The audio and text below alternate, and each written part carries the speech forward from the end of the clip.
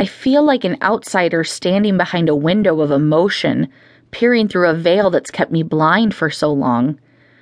Everything in me wants to turn around and run, but I refuse to go until Croy sees me. He needs to know that I found out his little secret. How could I not have known about this? The few seconds that it takes for Croy and the woman to notice me feels like hours.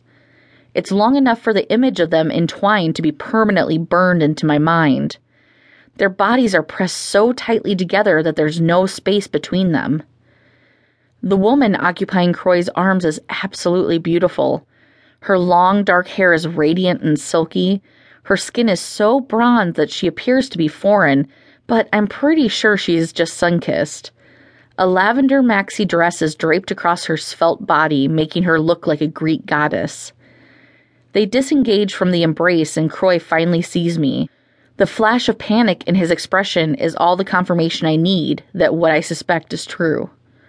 "Raven, what are you doing here?"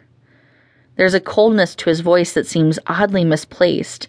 If anyone should be angry, it's me. My mouth goes dry as I search for words. Suddenly, I forgot why I came. All I can think about is the two of them together. Now, the woman is looking at me too. I expect her to be just as confused as I am, but instead, there's only disdain behind her brown eyes. It's as if they're both silently chastising me for interrupting them. My heart thuds in my chest and my gaze falls to the little girl. She's stopped just short of Croy. The way she's gazing up at him is telling that she can feel the tension in the room. She knows something is wrong. Wanting to save her from witnessing an argument, I decide to be the bigger person. There's really nothing to discuss here anyway. I've seen all that I need to see. The gig is up. Croy and I are over. There's so much bitterness on my tongue, but I swallow it down as I turn to take long strides towards the front door. Part of me hopes that I'm wrong, that Croy will give chase and say this was all a big misunderstanding. He doesn't, further proving that what I saw is exactly what's going on. This entire time I've been his side piece. He may not be married to her, he can't be to volunteer at the Billionaires Club, but there's something going on between them. I feel like a ghost fleeing the beach house. No one trails behind me. I close the front door and walk down the steps, making it all the way to my car without a hint that anyone gave much thought to me being there at all. I even sit in my car for several seconds, staring at the house, holding on to hope that Croy will come for me. That hope drips away quickly, and when I realize that there's no point in clutching onto it any longer, I put my car in drive and pull away. Tears sear my cheeks. If I wasn't wearing anything but a trench coat and some lingerie, I'd head straight to the nearest bar. Part of me considers doing it anyway. It's not like anyone will know that there's little beneath the coat. I know I'm in no position to be in public, though. My emotions are all over the place. There's no way I could be able to keep my tears at bay, and drinking will only make things worse. Before long, I'd be a sobbing mess. It's better if that happened behind closed doors.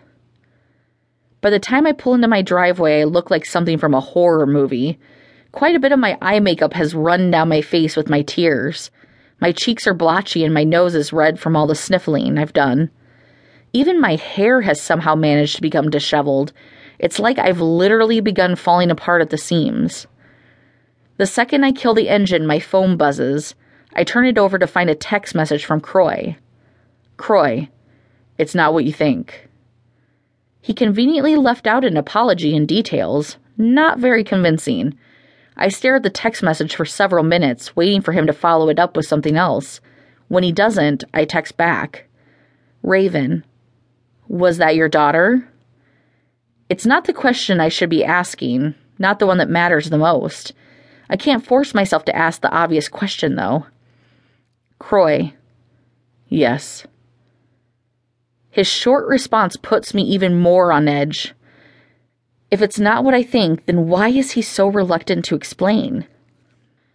He should be gushing out every detail and begging for my forgiveness. "Raven, then it is what I think."